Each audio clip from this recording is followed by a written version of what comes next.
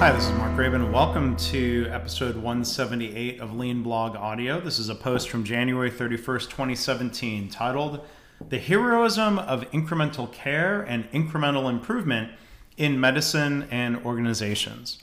Now, I'm going to do something new on the blog. This was suggested by a couple of readers. Here's the post in less than 50 words. Are there parallels between medicine and organizations when we look at the tension between heroism and the sometimes boring work of preventing problems and improving things? Here I comment on an article by Dr. Atul Gawande.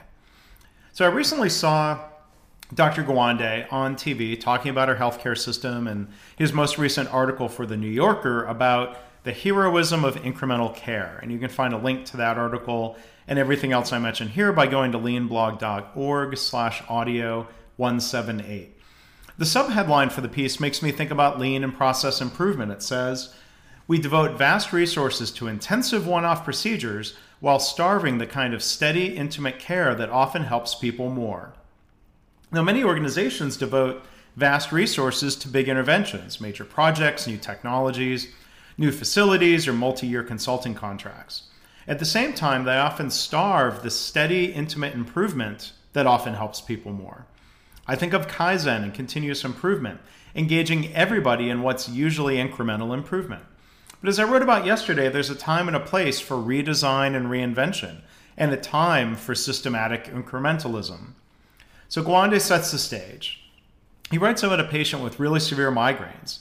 He and his wife found different solutions, some more legitimate like night guards and others like herbal treatments. Gawande explains, occasionally a remedy would help for a brief period, but nothing made a lasting difference.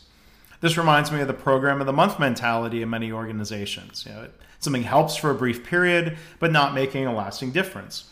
Sadly, lean sometimes gets treated as this program or fad. Now, a doctor at the John Graham Headache Center tells Gawande about how they diagnose a patient. You ask them to tell the story of their headache, and then you stay very quiet for a long time. This makes me think of the difference between a consultant, a lean consultant, who is ready to push ready-made solutions, and those who spend more time listening and understanding the current state and the problem at hand. It's good lean problem solving to do the latter. The doctor lets the patient tell that story. She did not interrupt her comment except to say, "Tell me more," until the full story emerged. Now, I found that questions like "tell me more," "why is that," are great questions to ask podcast guests, and they also help in my consulting. After the patient's description of symptoms was complete, the article says, Dr. Loader gave a sympathetic shake of her head, and that was enough to win the woman's confidence. The patient knew that she had been heard by someone who understood the seriousness of her problem. Now, was Gawande going to see any miracle cure here in the clinic? Here's what happened next. Quote, "She started disappointingly by lowering expectations. For some 95% of patients who see her, including this woman, the diagnosis is chronic migraines. And for chronic migraines, she explained, a complete cure was unlikely. Success meant that the headaches became less frequent and less intense, and that the patients grew more confident in handling them.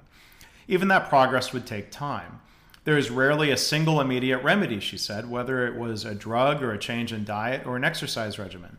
Nonetheless, she wanted her patients to trust her. Things would take a while, months, sometimes longer. Success would be incremental. Does that remind you of an organization's lean transformation journey? Many executives expect what Dr. Deming would have called instant pudding. Lean is not a quick fix overnight success story. It takes time and effort. It takes redesign and incremental improvement, both. The doctor put together a plan that sounds like a PDSA approach, plan, do, study, adjust, or a Toyota Kata method, where it says, quote, "Together they would make small changes in treatments and review the diary every few months." Well, this also sounds like the Kaizen process, understanding the situation, making small changes, measuring, and adjusting. Now, when working with another patient, the doctor, as it said in the article, found when one medicine caused side effects he couldn't tolerate, the physician switched to another. But that one didn't produce any reduction in headaches. He saw her every 3 months, and they kept measuring and adjusting.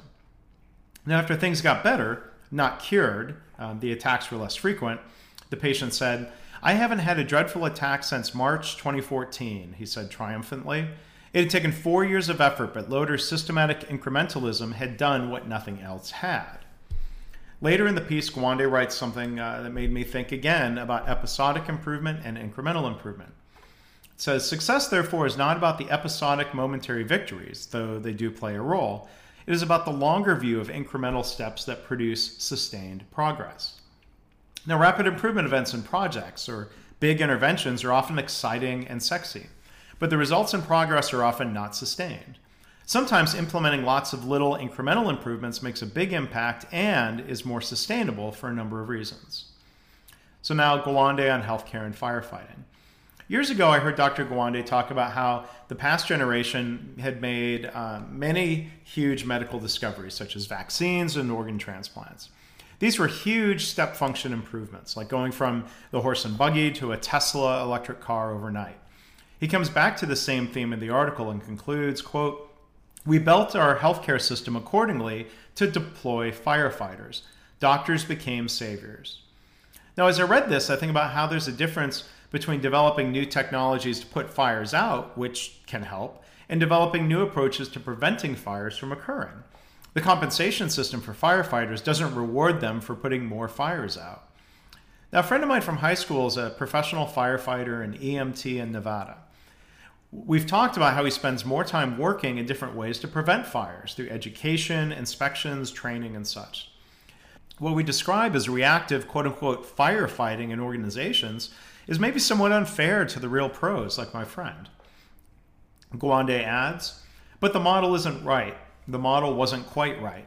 If an illness is a fire, many of them require months or years to extinguish or can only be reduced to a low-level smolder. The treatments may have side effects and complications that require yet more attention. Chronic illness has become commonplace, and we've been poorly prepared to deal with it. Much of what ails us requires a more patient kind of skill. And Gawande also writes, I was drawn to medicine by the aura of heroism, by the chance to charge in and solve a dangerous problem, end of quote. Now, how many people in business or healthcare organizations were drawn to management by that same heroism? How many were promoted up through the ranks to the C-suite because they were great at reacting, taking charge, and fighting fires? Too many organizations don't reward and promote the people who prevent workplace fires because that doesn't draw as much attention. They need to change this through lean management styles. The need to change this is the reason that the great book by Kim Barnes is titled Beyond Heroes. I wrote a blog post about it in 2008 on this topic, a post called Process Firefighting, sometimes the result of process arsonists. Now, as a patient, when I think of healthcare, I think of an analogy to fire prevention. I want a healthcare system that helps me stay healthy. That's how I would define value, instead of just reacting better to the things that might go wrong with my health. Gawande describes his medical training and the need to react and save a patient's life by reacting quickly, slashing open their belly and removing a bleeding spleen. He says, how can anyone not love that? I knew there was a place for prevention and maintenance and incremental progress against difficult problems, but this seemed like the real work of saving lives. Surgery was a definitive intervention at a critical moment in a person's life with a clear, calculable, frequently transformative outcome. So in the management and improvement of organizations, I would say, yes, there is a time and a place to react. Sometimes quick action is needed.